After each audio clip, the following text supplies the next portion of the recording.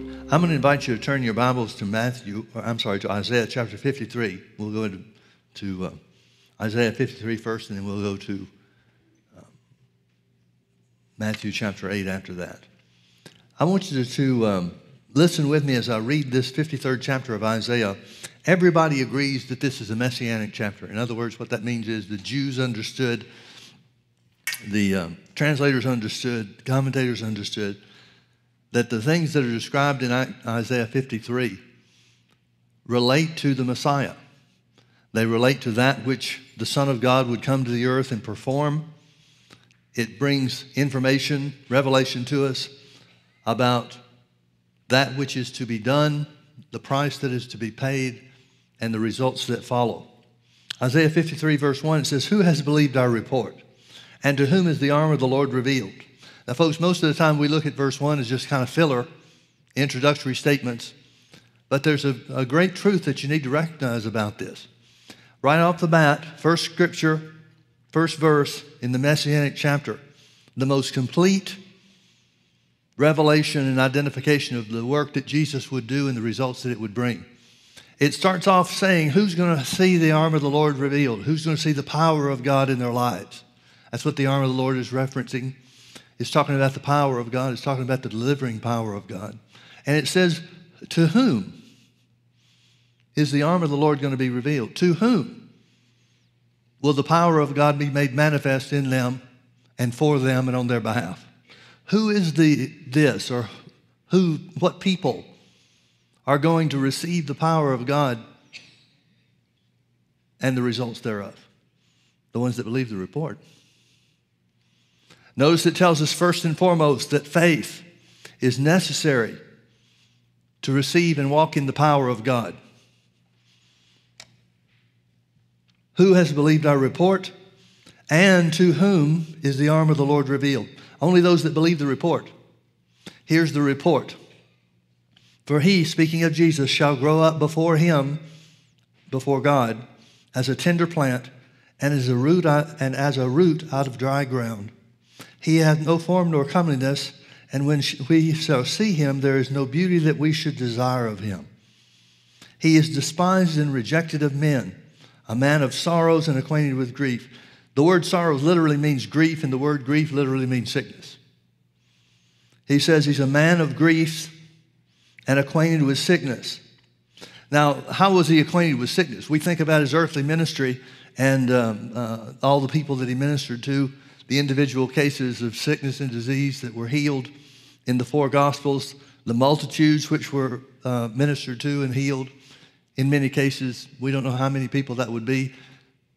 But when the Bible talks about multitudes, plural, it makes me think that Jesus ministered to hundreds, maybe thousands of people while he was here on the earth. And so he's certainly acquainted with sickness and disease by virtue of the fact that he healed the sick while he was here. But is that really what it's talking about? Is it really trying to get across to us that he's going to be acquainted with sickness and disease solely because he ministers healing? I don't think so. I think it's talking about acquainted with griefs and a man of sorrows, man of sickness. I think it's talking about the price, the substitutionary work that Jesus would do for us relative to the shedding of his blood. He is despised and rejected of men, a man of sorrows, griefs, and acquainted with sickness, and we hid, as it were, our faces from him. He was despised, and we esteemed him not. Verse 4, surely. Only time the word surely is used in this Messianic chapter has reference or is referenced to sickness and disease and healing thereof. Surely he has borne our griefs and carried our sorrows. Again, griefs is the word the word griefs is sickness, and the word sorrows is griefs or pains. Surely he has borne our griefs and carried our sorrows. Yet we did esteem him stricken, smitten of God, and afflicted. But he was wounded for our transgressions. He was bruised for our iniquities. The chastisement of our peace was upon him, and with his stripes we are healed. Now let's take this apart a little bit, because it identifies verse 4 as Jesus doing the Messiah doing a specific work of healing for the physical body. But then in verse 5, it tells us the summary of everything that Jesus would do for us when the promise was made, what we know that he has accomplished for us since the work has been completed. So notice what it says. It says he was wounded for our transgressions. How was he wounded for our transgressions? We know generally the story of what happened to Jesus related to and surrounding the cross. But this is talking about specific things. He was wounded for our transgressions. He was bruised for our iniquities. The word bruise literally means the mark of a blow. Dr. T.J. McCrossan, in his book, Bodily Healing and the Atonement, identified as a Hebrew scholar, he identified that the words that were used here and in other places in the Old Testament, the Hebrew words that were used, had very specific meaning. He says, for example, the only thing that would satisfy the use of this word regarding sickness and disease, the mark of the blow, the only thing that would qualify for that is if Jesus had less than 1/16 of an inch between any two marks on his back. The point is very simply this: the skin on his back, the meat of his flesh, was basically ripped off of him. It wasn't like you see in cowboy movies when somebody gets bullwhipped or something like that. Not literal stripes, but a mass of destroyed flesh. Otherwise, and Dr. McCrossan goes to great lengths to explain, otherwise there were other words that would have been more appropriate to use. If it literally meant that Jesus had marks or stripes on his back rather than his back being beaten and bloodied to the point where you couldn't distinguish one mark from another, then there are words, Hebrew words that would specifically fit that. But the Hebrew words that the Holy Ghost gives us and brings revelation to us about the work of Jesus means that his back, his body, was one big bruise, one big wound that he suffered at the hands of the Romans. Surely he has borne our griefs and carried our sorrows, yet we did esteem him stricken, smitten of God, and afflicted. But he was wounded for our transgressions. He was bruised for our iniquities. The chastisement of our peace was upon him, and with his stripes we are healed. Every one of those things that the Bible says Jesus did for us, or took care of for us, or was our substitute in providing for us, every one of those things resulted in blood. When Jesus was nailed to the cross, that was certainly a wound that he took in both of his hands. What's the significance of the wound? It brought forth blood to be shed. When Jesus was beaten in Pilate's court and took upon him sickness and paid the price or the penalty for sickness and disease, all sickness and all disease, you can just imagine what a bloody mess that was. And it was all about the shedding of blood. God's the one that said the life is in the blood. So if Jesus is going to offer his life as a worthy sacrifice, a holy sacrifice for us, there had to be the shedding of blood. And it was not some dainty thing where he just bled a little bit. Jesus offered his blood, his precious blood, holy blood, sinless blood for you and me as our substitute. He was wounded for our transgressions. He was bruised for our iniquities. The chastisement of our peace was upon him, and with his stripes we are healed. All we like sheep have gone astray. We have turned everyone to his own way, and the Lord, speaking of God, the Father, has laid on him, Jesus, the iniquity of us all. Now, folks, when the Bible talks about he laid on him the iniquity of us all, these are Levitical terms. In verse 4 where it says he bore our sicknesses and carried our pains, those words borne and carried are words that refer to the Day of Atonement sacrifice. It was the literal bearing away of the sins of Israel upon the goats. Now, the sacrifice was twofold. There were two things that were sacrificed. only one whose blood was shed. But Israel was commanded, and the high priests were the ones that carried this out. Israel was commanded to take 2 goats or bulls, one to be offered as the sacrifice, one to shed blood, provide for the shedding of blood, and the other is the scapegoat. Now, the scapegoat's the one that not many people really understand or talk about much, I guess. We understand the other sacrifice. We understand the blood sacrifice, where the animal was examined, and if it was worthy, if it was without spot or blemish, then the high priest would go through a very specific, very tedious ritual, a certain way for the blood to be offered and spilled. Certain things, specific things that the high priest was required to do with the blood. But just as important as the sacrifice that was killed was the scapegoat. Now, the scapegoat was the circumstances surrounding the scapegoat was such that the high priest was commanded to put his hands on the head of this goat and to pronounce all the evil, all the sins, every sin he could think of, and there were, as far as the high priests were concerned, in the Torah, it gives us a very specific and complete list of everything that he had to pronounce, every evil that he had to pronounce on the scapegoat.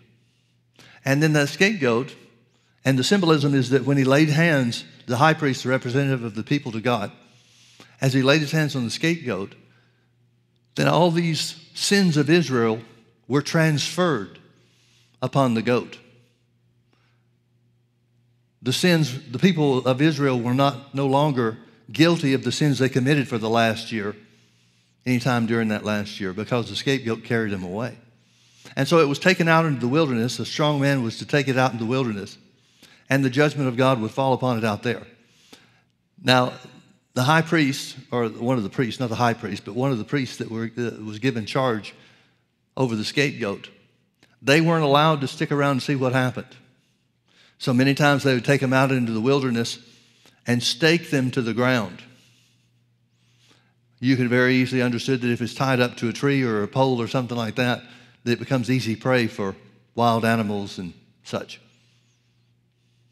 But nobody was ever able or allowed to stay out there and view it.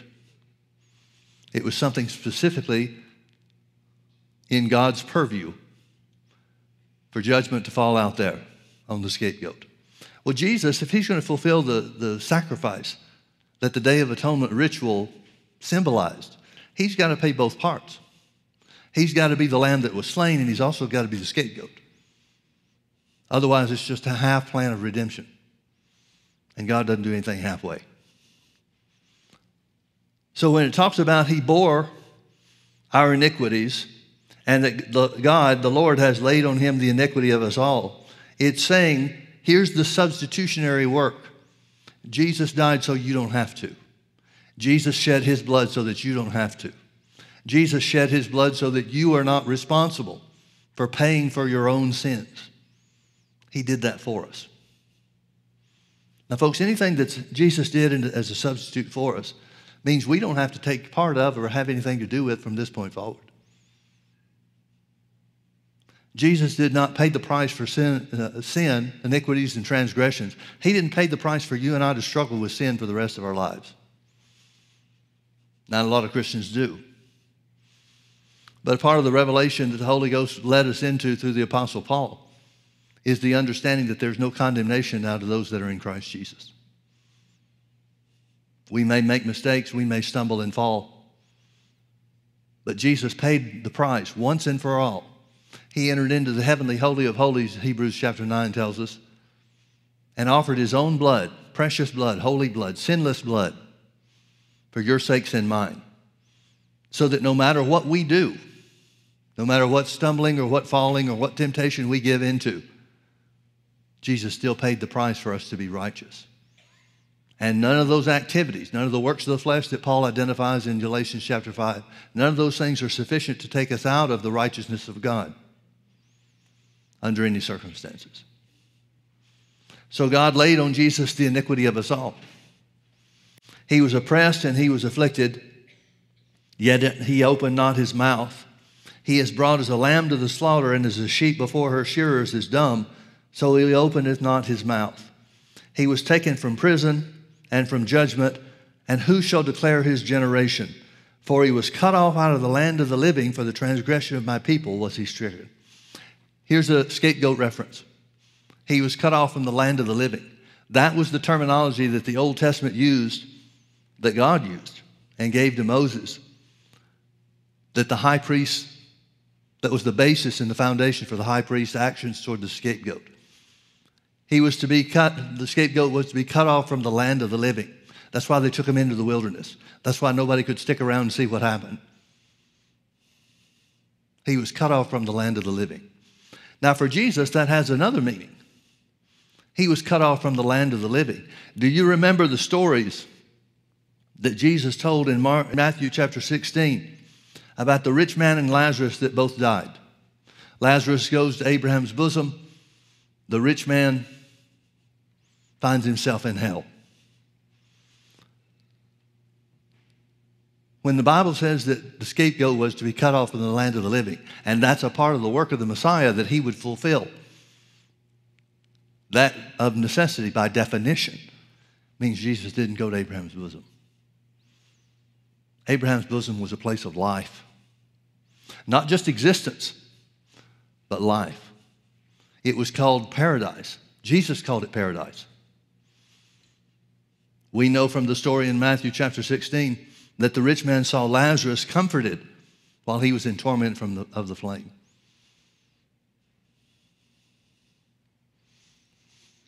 So if Jesus just went to Abraham's bosom, that means he would have died the death of a righteous man, because Abraham's bosom was filled and populated with everybody that was looking for the promise that God made to Abraham, the promise of a son, the promise of a Messiah. And they were waiting there. They were captive. They couldn't leave. They couldn't go into the presence of God until after Jesus shed his blood and made a sacrifice or an offering of his own blood to cleanse you and I, to cleanse all of mankind from sin. So where it says that the Messiah was cut off from the land of the living, that by definition has to mean that he went to hell. He died the death of the unrighteous, not the death of the righteous. I thought of it this way many years ago, and I haven't been able to improve on it yet. I know some people have a hard time believing that Jesus went to hell. And their reasoning, their thought is, if Jesus went to hell, then that means he stopped or ceased being the Son of God. Well, it doesn't mean that he ceased being the Son of God, but it does mean that he forfeited the life of God that he had here on the earth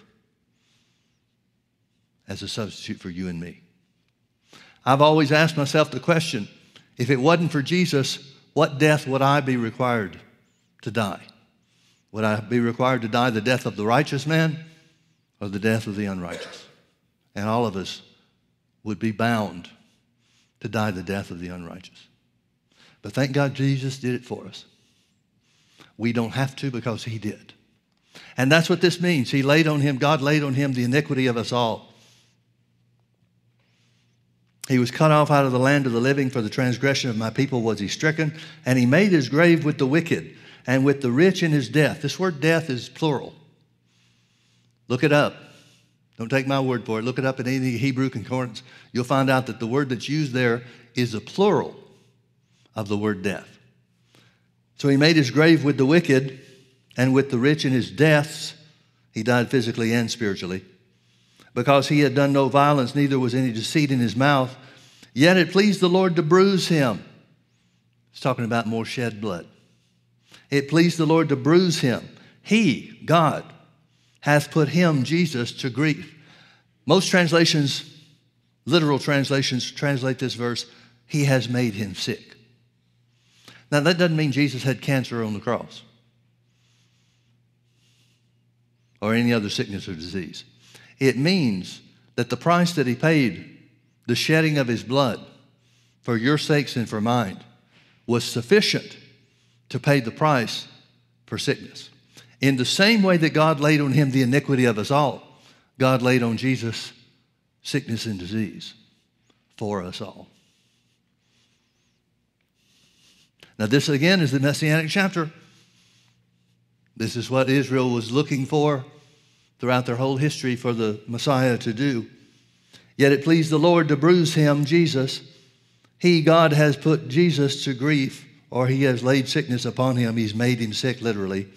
When thou shalt make his soul an offering for sin, he shall see his seed. Now notice that. When he makes his soul an offering for sin, he shall see his seed. When he makes his soul an offering for sin. He made his back an offering, his body, his flesh, an offering for sickness and disease.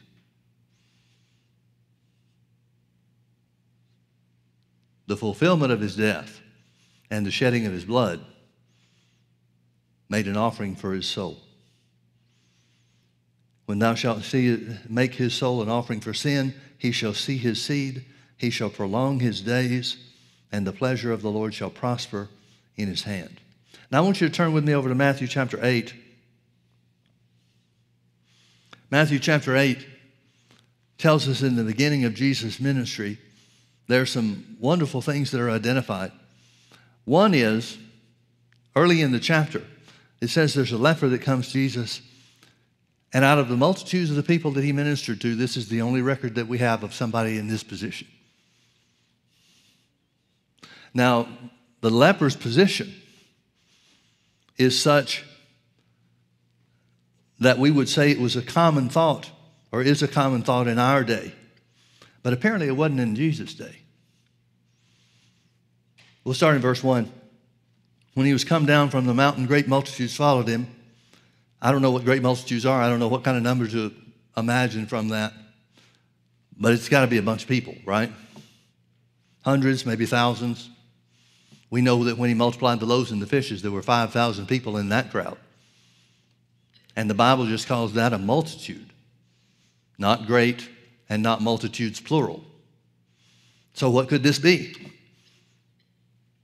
Could this be 15,000 people maybe? I don't know. I don't know even what to guess at. But it's a lot of people. When he was come down from the mountain, great multitudes followed him. And behold, there came a leper and worshipped him, saying, Lord, if you will, you can make me clean. If you will, you can make me clean. I want you to notice that, folks. The only person out of multitudes, great multitudes, that ever questioned Jesus on his willingness to heal, he came face to face with the will of God. He said, Master, if you will, you can make me clean. And Jesus put forth his hand and touched him. Mark's account says that he immediately stretched forth his hand. Luke says that he stretched forth his hand immediately because of the compassion that he had on him. And Jesus put forth his hand and touched him, saying, I will, be thou clean. And immediately his leprosy was cleansed. Jesus didn't hesitate. He didn't have to pray and find out if healing was for this guy. He didn't inquire of him how good a Jew he was, how he lived his life. Was he a keeper of the law? Was he a breaker of the law? None of that became an issue. Jesus unequivocally, when challenged, when asked, the only time in his 3 years of ministry that we have record of, the one time where he's asked about his willingness to heal, Jesus is moved with compassion and immediately stretched forth his hand and says, I will. Now, folks, if Jesus willed to heal this guy and doesn't will to heal you, then we've got pages to tear out of the Bible. We have to tear out the page that says God's no respecter of persons. We've got to tear out the Bible that says God never changes. We've got some foundational truths, eternal truths, to do away with, to take the position, for anybody to take the position that God doesn't will for everybody to be healed. We've got some work to do on the Bible. Thank God we don't, though. Because it's always unequivocally God's will to heal every sickness and every disease. Now, this is Jesus ministering on the earth before the shedding of his blood. For us, it's better than it was for them. Because Jesus was showing through his healing ministry on the earth, what the fulfillment of the Messianic chapter, Isaiah 53, would look like. But for us, we already know what it looks like because it's been accomplished. It's been done. So Jesus immediately moved with compassion, stretched forth his hand, and said, I will, be thou clean. And immediately his leprosy was cleansed. Jesus then gives him instructions to show himself to the priest according to the law of Moses, and so forth. Then in verse 5, Jesus was entered into Capernaum. There came unto him a centurion beseeching him and saying, Lord, my servant lieth at home sick of the palsy, grievously tormented. And Jesus said, I will come and heal him. Same, I will. Then the centurion answered and said, Lord, I'm not worthy that you should come under my roof, but speak the word only, and my servant shall be healed. For I am a man under authority, having soldiers under me. And I say to this man, go, and he goes, and to another, come, and he comes. And to my servant I say, do this, and he doeth it. When Jesus heard this, he marveled, and said unto them that followed, verily I say unto you, I have not found so great faith, no, not in Israel. And I say unto you that many shall come from the east and the west, talking about the Gentiles, and shall sit down with Abraham and Isaac and Jacob in the kingdom of heaven. But the children of the kingdom, talking about the Jews, shall be cast out into outer darkness. There shall be weeping and gnashing of teeth. And Jesus said unto the centurion, go your way, and as you have believed, so be it done unto thee. And his servant was healed in the selfsame hour. Now, do you remember where we started in Isaiah 53, verse 1? Who hath believed our report? And to whom is the hand of the arm of the Lord revealed? To whom is the healing power of God revealed? This is a perfect example of how healing works. This man believed based on his own experience with authority, based on the things that he's heard about Jesus. He recognizes that just as he, the centurion, has authority over his servants and the men under his command, the Roman soldiers under his command, he recognizes that Jesus has authority over sickness and disease. And it makes perfect sense because there's no way Jesus could minister healing if he didn't have authority over sickness and disease. Jesus would have been like the modern day church, going from place to place praying that God would do something. But instead, Jesus knew what his authority was. And because of the things that the centurion had heard about Jesus, he knew what Jesus' authority was too. He understood the process. He understood the process. He understood that faith was the means whereby God's blessing and God's power became his, or would become his. So he goes home and his servant's fine. Skip down with me now to verse 16. Tells us about Peter's mother-in-law getting healed. Notice in verse 16 it says, when the evening was come, they brought unto him, Jesus, many that were possessed with devils, and he cast out the spirits with his word and healed all that were sick. Notice what it says, folks. It says he healed all that were sick. He healed all that were sick. Now, why did he heal everybody that was sick? Notice verse 17, that it might be fulfilled, or so that it might be fulfilled, which was spoken by Isaiah the prophet, saying, himself took our infirmities and bare our sicknesses. A couple of things that's important for you to see. One is Matthew 8:17 is a New Testament commentary on Isaiah 53, 4 and 5. It's a Holy Ghost commentary. These were words that were inspired by the Holy Ghost to be written down by Matthew. And notice the fulfilling of Isaiah 53. Let me read, I'll quote them to you again. Read them if you need to. Surely he has borne our griefs and carried our sicknesses. Surely he has borne our pains and carried our sickness. Surely he has borne, there's that Levitical term, the scapegoat, Day of Atonement verbiage. Surely he has borne our pains and carried our sicknesses. Notice what it says here in Matthew 8:16 and 17. It says Jesus healed them all that it might be fulfilled. In other words, the healing of everybody in this instance and in this crowd. Whether it was a big disease or a little disease, no matter what was wrong with somebody, whether it was great or small, the healing of everybody was the only way to accurately fulfill what Isaiah 53, 4 and 5 tells us that the Messiah would do for us. Now, folks, it could have been, if God was this way, it could have been that healing is available to some. And most of the church world takes that position, it seems to me. We know that God can heal. But the question is, will God heal? Well, we just saw in Matthew chapter 1, the only guy in Jesus' ministry, 3 years of ministry here on the earth, that we have record of as asking about the will of God. Jesus instantly moved toward him and said, I will. So if God had wanted to set it up so that healing was available to some and not to all, I'm sure there was some way, some creative way he could have made that the case. But instead he gives us his word and tells us that according to the word of God, which is never changing and eternal, that the healing of everybody was required to fulfill what Isaiah 53, 4 said Jesus would do for us. Can you see that? He healed them all to fulfill what Isaiah 53, 4 and 5 says. People will go to Isaiah 53, 5 and they'll say, well, yeah, Jesus was wounded for our transgressions, bruised for our iniquities. We accept that because that's sin. Every Christian believes Jesus died for our sins. But when it says the chastisement of our peace was upon him, that word peace is the word shalom, Hebrew word shalom. It means well-being in every area. It means prosperity. It means happiness. It means abundance. It means anything and everything in life that's good. Anything and everything in life that's good. And then the last phrase of Isaiah 53, 5 says, and with his stripes, again, the bloody mass of flesh that's left on his back, and with his stripes, we are healed. We are healed.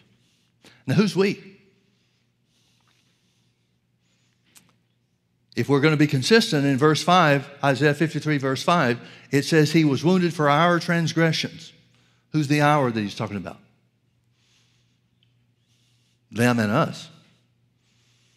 Is anybody left out of the hour that Jesus was wounded for our transgressions? He was bruised for our iniquities. Who's that our mean? Is that not all of mankind? Is there anybody in the human race, past, present, or future, that was or could be left out of what Jesus did in paying the price for sin? Any way it could be included? Any way that somebody could not be included in that? No. The Bible speaks very specifically. He was wounded for our transgressions. He was bruised for our iniquities. The chastisement of our peace, our well-being, financial as well as everything else that we need in life, everything else that's good in this life. The chastisement of our peace was upon him, and with his stripes, we are healed. So if we're going to be consistent, which I know a lot of people aren't, but if we're going to be consistent, we've got to say that the same all-inclusive term used concerning sin and iniquity, transgressions and iniquity, if that includes all of mankind, then the healing that was provided to us by Jesus taking stripes on his back, that has to be for all of mankind too. And that's exactly what Matthew 8:17 says. It's almost as if, folks, it's almost as if the Holy Ghost knew that there would be arguments about his healing for everybody. So he gives us a verse of Scripture solely, specifically, that identifies what Isaiah 53:5 means and who is a candidate for the healing power of God. Thank God for his wisdom. Now that doesn't mean everybody's going to accept it, and certainly not everybody does. But you can't change it without altering God's word. So when the evening was come, they brought unto him many that were possessed with devils, and he cast out the spirits with his word and healed all that were sick, that it might be fulfilled, which was spoken by Isaiah the prophet, saying, himself took our infirmities and bare our sicknesses. Now I want you to turn with me to 1 Corinthians chapter 6. 1 Corinthians chapter 6. Here's a verse of Scripture, a passage of Scripture that I want you to see. He's talking to the Corinthians. Paul's talking to the Corinthians by the Holy Ghost. And he's encouraging them to let the life of God, the righteousness of God that came to them through the new birth because of Jesus' sacrifice, he's trying to talk to them about letting it dominate in their lives. Corinth was a very licentious city, very cosmopolitan place. Anything that you wanted access to was there in Corinth. There were an abundance of temples. Many, if not most, of these temples included, as a part of the worship of these gods or idols or whatever, sexual interaction with the high priestesses. And so they were very used to, it was a commonplace thing, that they would go to church and have sex with the high priestess, and somehow or another that was supposed to be a sacrifice or expressing belief in the gods for that particular temple. So Paul is trying to encourage the Corinthians, now that you're born again, come out of all those things.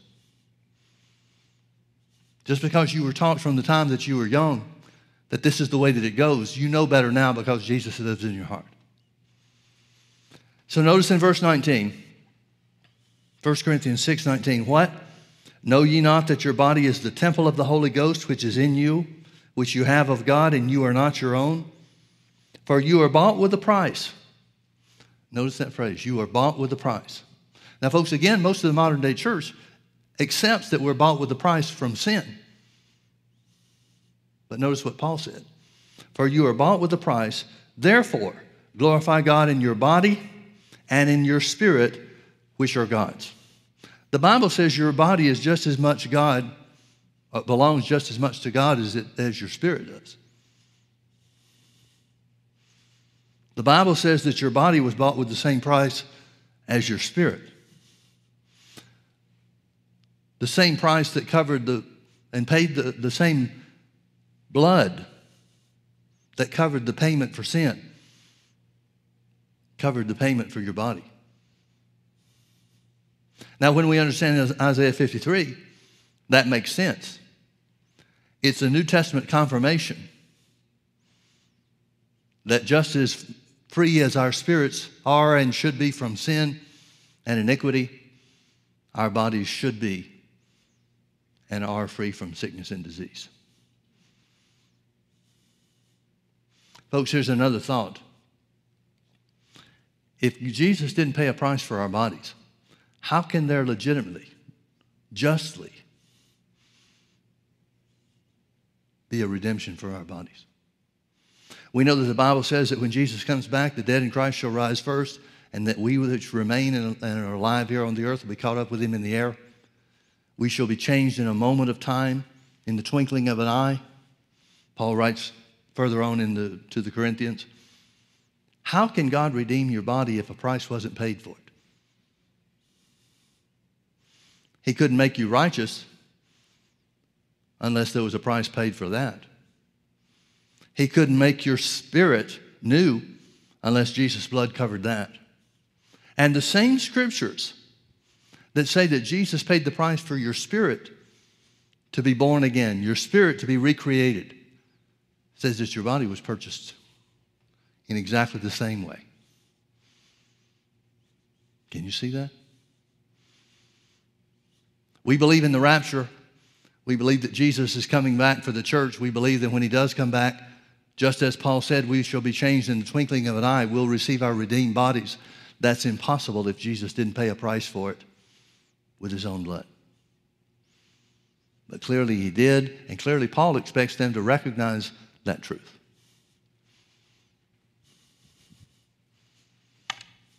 We're bought with a price. Same price that bought our spirits out of spiritual death, bought our bodies out of sickness and disease. I'm going to start reading in Ezekiel chapter 36.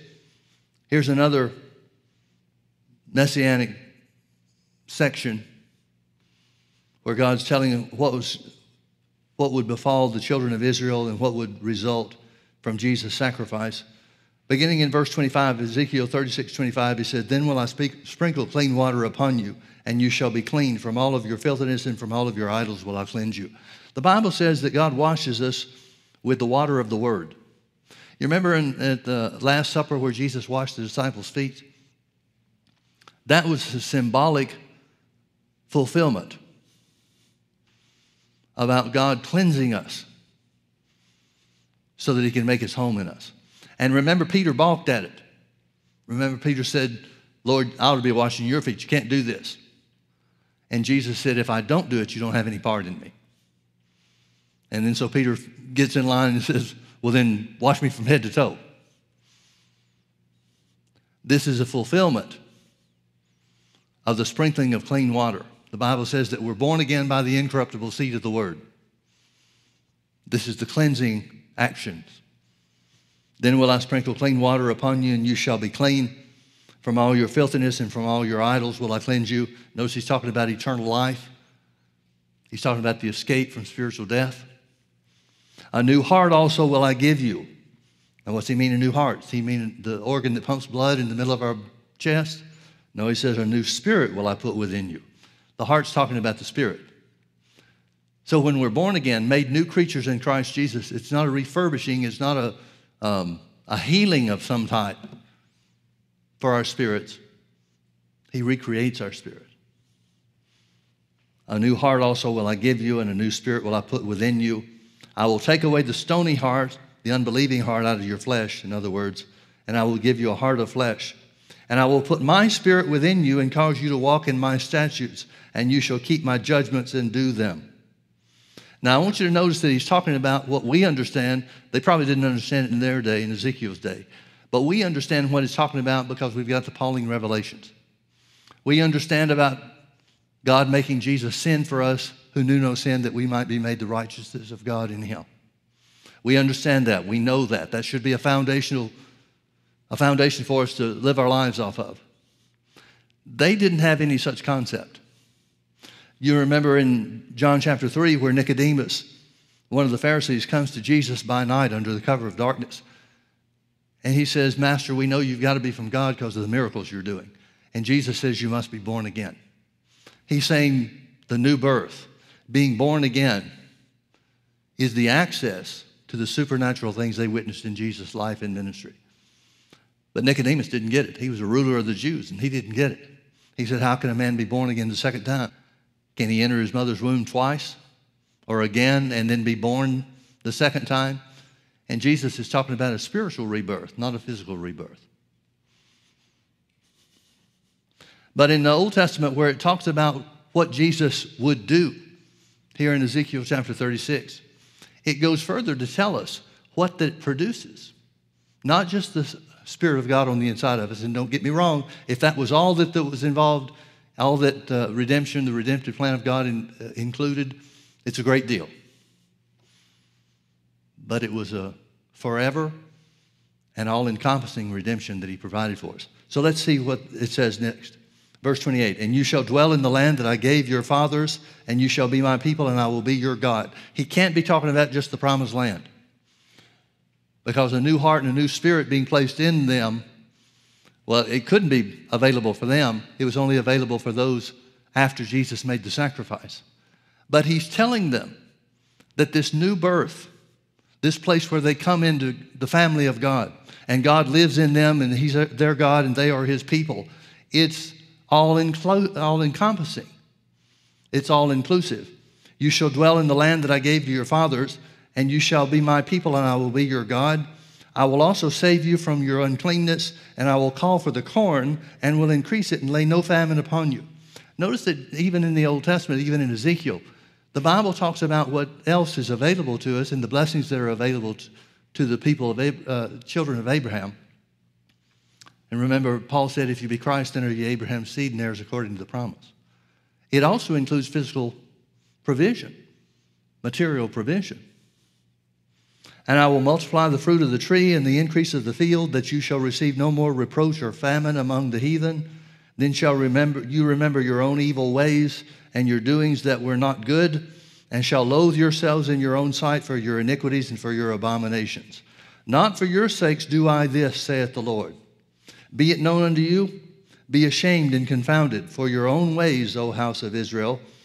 Thus saith the Lord God, in the day that I shall have cleansed you from all your iniquities, I will also cause you to dwell in the cities and in the waste, and the waste shall be builded. He's talking about more that comes along with the new birth and being in the family of God than just forgiveness of sins.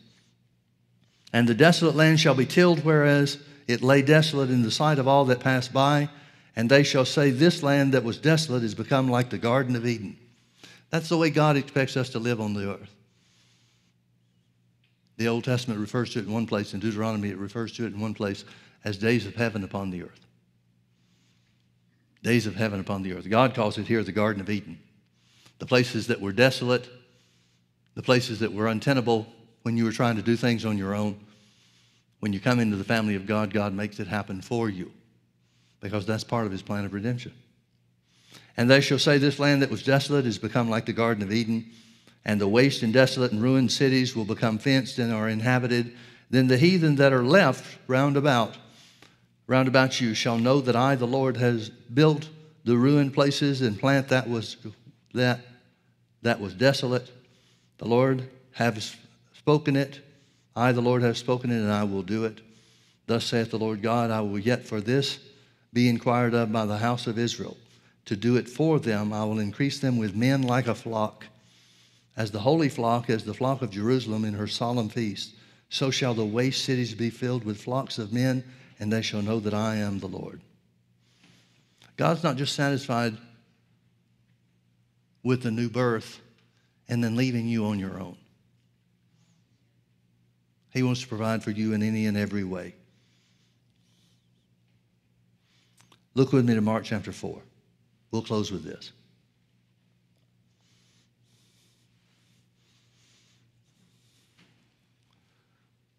Mark chapter 4, Jesus talks about the parable of the sower sowing the word. He explains that there are 4 types of ground.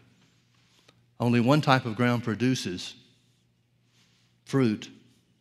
There's the stony ground where the devil comes immediately and takes away the word that was sown in their hearts.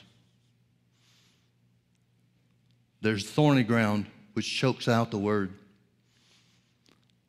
And there's good ground. I left one of them out. I'm not sure which one I left out. But there's good ground, but even good ground produces varying degrees of fruit, some 30, some 60, and some 100-fold. Oh, the wayside is the one I missed. The wayside is where Satan comes and takes the word away from their hearts or out of their hearts. And Jesus talked about some things regarding this parable. Look with me to Mark chapter 4, verse 10. And when he was alone, they that were about him with the 12 asked of him the parable.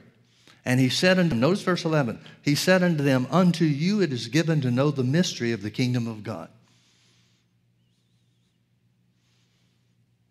But unto them that are without, all these things are done in parables, that seeing they may see and not perceive, and hearing they may hear and not understand, lest at any time they should be converted and their sins should be forgiven him. And he said unto them, know ye not this parable? And how then will you know all parables? 2 things I want you to see here. I want to point out 2 things. First is, he's saying that the whole of the kingdom of God works this way. Everything about the kingdom of God works according to the principles that he outlines in Mark chapter 4. And furthermore, the principles that are outlined in chapter 4, this parable that Jesus gave about the sower sowing the word, he says is the key, the foundation to understanding any and every other parable. In other words, this is the basis, or is supposed to be the basis for our understanding about how the kingdom of God works. There was many years ago, I don't remember exactly how many, but it was there was a period of time that I used to play golf, and I'd keep up with what was going on with the professional tour and those types of things. And there was a certain golfer, a pro golfer, that even though he had been very successful, he wanted to change his swing. Now, if any of you are golfers, you know how difficult that is. They say, and I never was a good enough golfer to know, but they say that the key to being a good golfer, to be able to compete and play in the professional realm of golf, is to have a swing that you can repeat time after time after time. It doesn't matter what it is, you just have to be able to repeat it. Because if you can't develop a swing that will be the same from one shot to the next shot, then you never know where the ball's going to go. And if you're not a good golfer, golf can be one of the most frustrating things in the world. And the reason for that is most golfers don't have the time or the effort, or maybe the innate ability to develop a repeatable swing. But there was this one professional golfer, and he was very successful, winning a lot of tournaments. But then he went into a slump. He went several tournaments without winning, and people were used to him winning all the time, or almost all the time. And so he was interviewed, and he was asked, what happened? Did you lose your game? And he explained that he was working on changing his swing. And he said this. He said, the process, I'm changing the process of my swing. He said, one of the hardest things about this is not reverting back to the old way that I used to swing, but instead staying with the new way, even though it's not producing any results so far. He said, I'm confident. And he was working with a famous teacher, as you could well imagine, and so forth. He said, we, talking about himself and his teacher, are confident that once we ingrain the new swing, it'll bring the results and the success that we want to have. Well, it did. He changed his swing, and he became even more successful than he had been before. And the reason I bring that out is because the statement that he made about committing to the process, he said, I know that if I commit to the process and just stay with it, stay working at it, keep working at it, he said, I know that the results will come. Well, folks, this is God's process.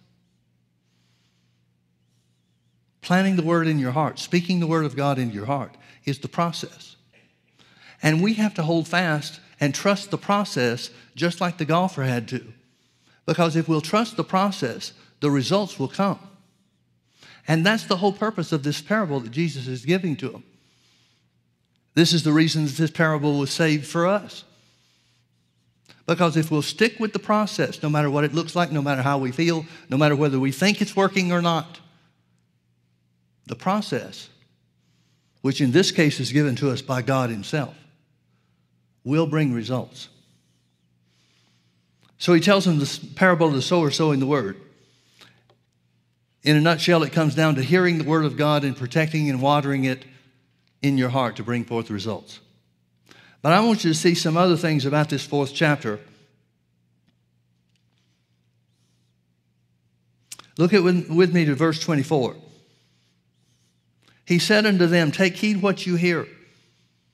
Here's the process. Hearing the word of God. Planting the word of God into your heart. Speaking the word of God into your own spirit. Take heed what you hear. With what measure you meet, it shall be measured to you. In other words, to what attention, place of priority you give the word of God in your life, that's going to be equal to the results of God's word that come to pass in your life.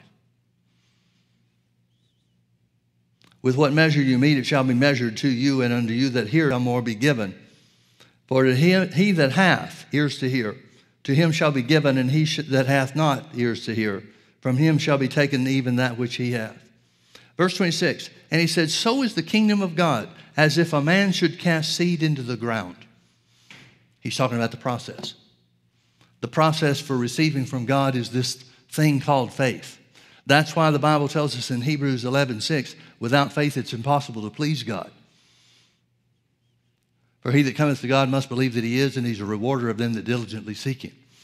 God is at no point in time happier, more satisfied than when he can bring forth into your life that which Jesus accomplished for us.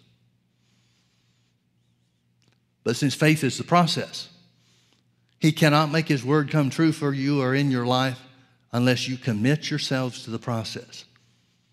No matter what it looks like, no matter what it feels like, no matter how long it takes. It's a commitment to the process, believing in your heart and saying with your mouth.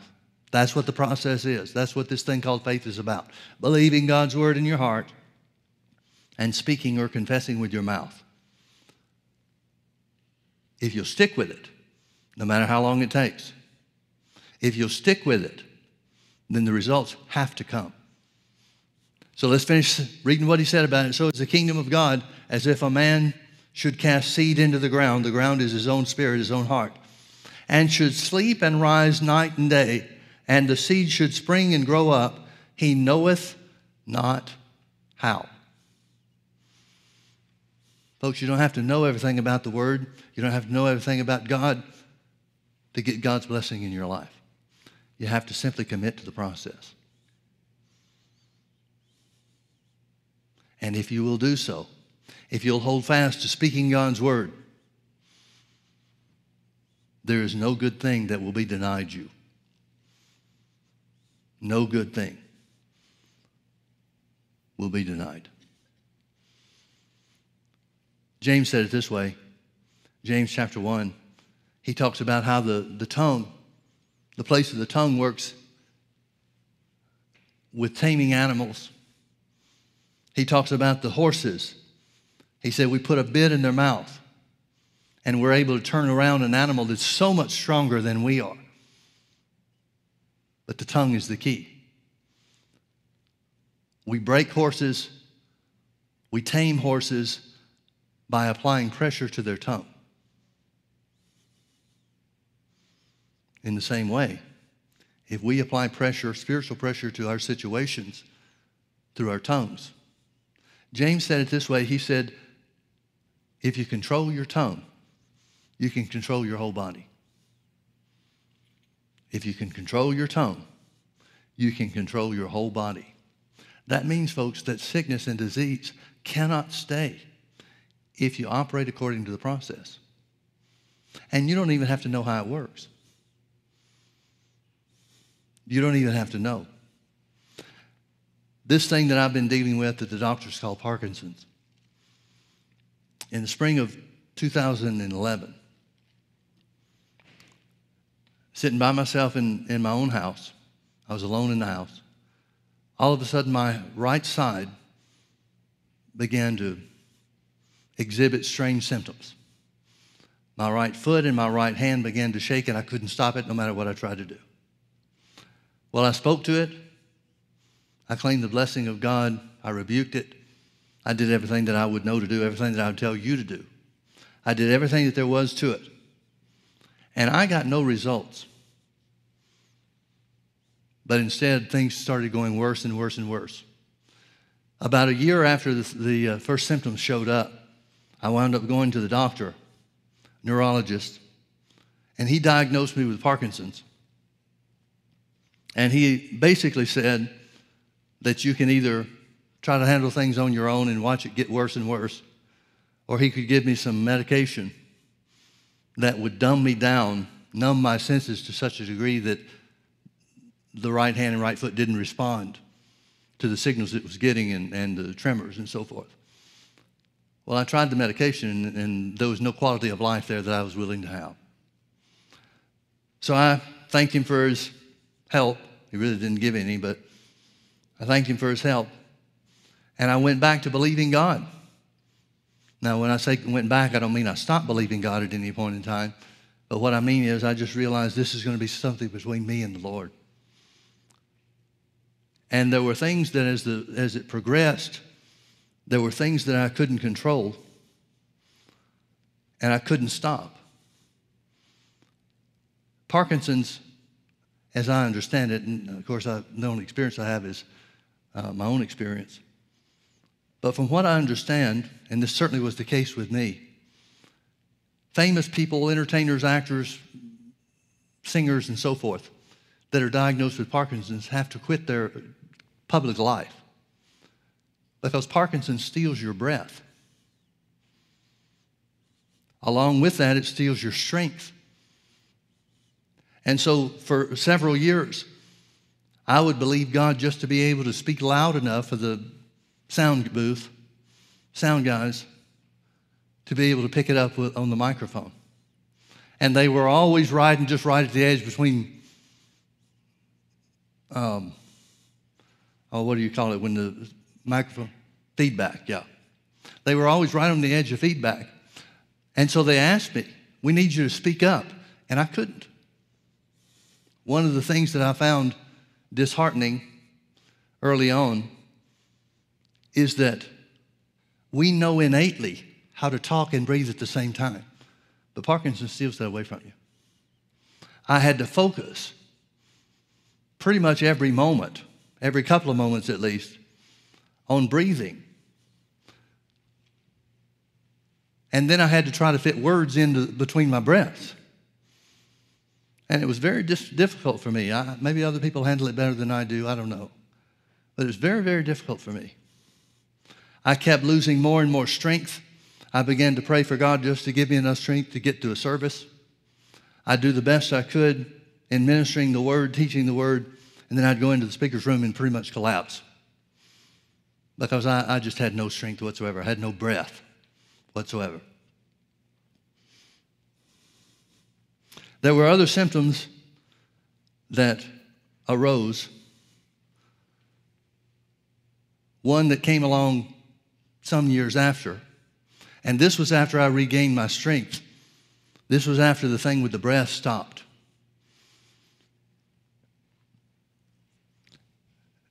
Let me make a comment here, take a little side journey here.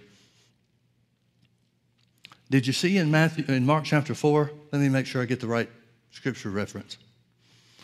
Verse 27, and should sleep and rise.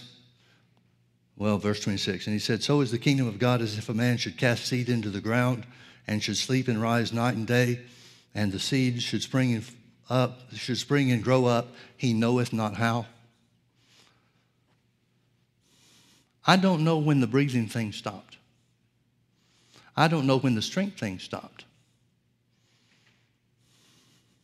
Now, I know that may sound strange because it so dominated everything I was doing at that point in time. I was having to specifically focus on breathing and specifically believe God and focus on strength. But after several years, this began in 2011, after something like 5 years, my strength and my breath returned.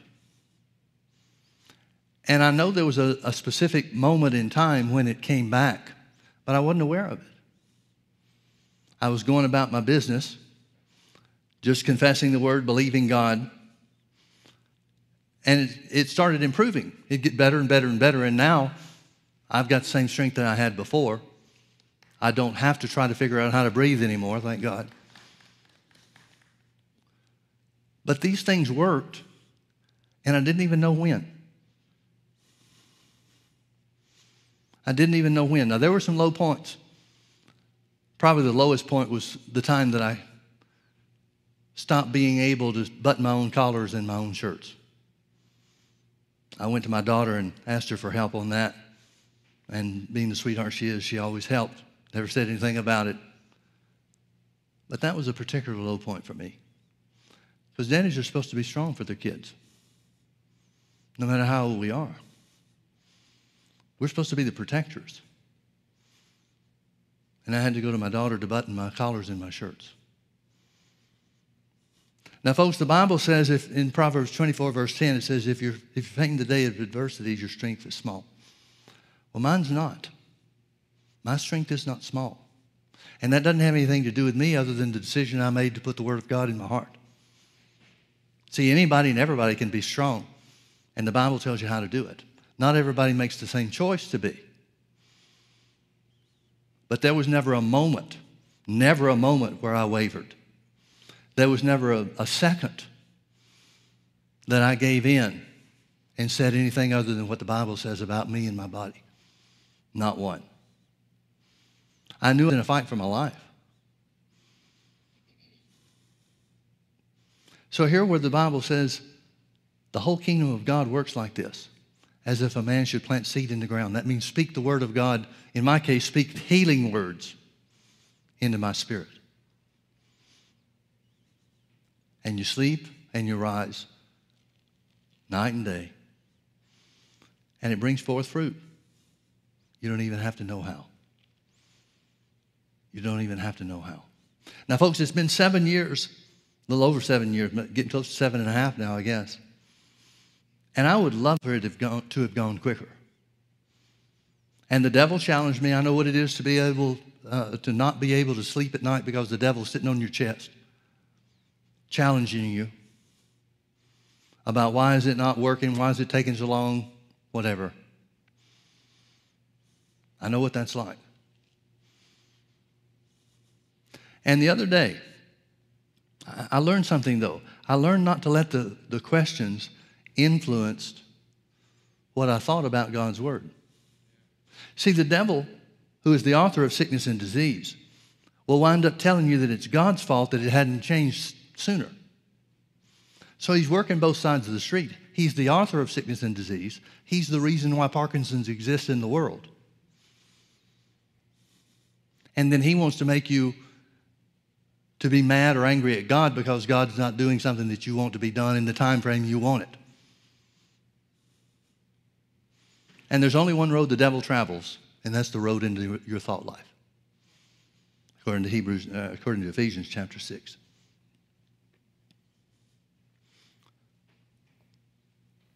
So about 3 weeks ago, maybe 4, I was talking to the Lord, and it's been a journey for me. I can't say that I was as strong in faith when I started as I am now, because there were questions that I had to deal with along the way. I've got those all handled now. Doesn't mean I know everything, but the things I don't know, I don't care. I'm just going to stick with the word. And if there's never any display of power to change things for me or in my body, that's fine with me. I'm perfectly willing to stand in faith till Jesus comes back if it's necessary. But the other day, 3 or 4 weeks ago, I was just minding my own business, talking to God. I talked to him all day long. And I always talk to him about his word. That's one of the reasons why I see the things in the word that I see, because I'm always talking to God about his word. I think a lot of people talk to God about what they want or about what trouble they're in. But success comes by speaking the word of God into your heart. And so the other day, 3 or 4 weeks ago, I just said to the Lord casually, I said, you know, this sure has taken a long time. And the Lord said this to me. He said, this is not just a matter of you receiving your healing. The fight is not for you to receive your healing. He says, you're fighting for your church. Now, I'm not sure what that means. I've got some ideas, but I don't know for sure. Don't care. If I need to know, he'll tell me.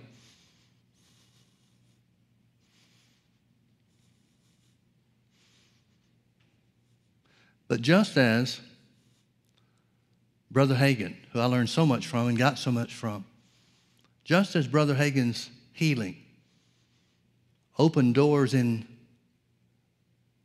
God's plan for his life and ministry, I have to think that some of the same kind of things are going to happen here. I personally believe, this is just me, it's not what the Lord said, but I personally believe that my healing is going to open the doors for a revival or a wave of healing to sweep through our church, so that we will be able to say, even as James said, is any sick among you? The implication is James doesn't expect there to be. But in case there are, he gives them instruction on what to do. So is the kingdom of God as if a man should plant seed into the ground, speak the word of God into his own heart, and sleep and rise night and day. And the earth brings forth fruit, and he doesn't even know how. Healing springs forward, and you don't even have to know how. That's why Paul was so specific when he talked about holding fast the profession of your faith without wavering, for God is faithful that promised. That's why the Bible is so specific about not being a man that wavers, because the man that wavers can't expect to receive anything from the Lord, James said. It's a lifetime commitment to speak the word of God into your life so that God has something to bring to pass according to his plan and his purpose and his will in your life. Amen. God is the strength of my life. He has proven himself to be the strength of my life. He is literally the breath in my lungs. Where there was none, he made a way. I know we sing that. We sing songs about you're the breath in my lungs. And I wonder, for goodness sakes, what do the people that wrote these things know about this? I know what that means. I wonder if they do too. Folks, there's nothing too hard for God. There's nothing too hard for you to believe for of God. Well, let's pray. I went too long. Father, we thank you for your word. We thank you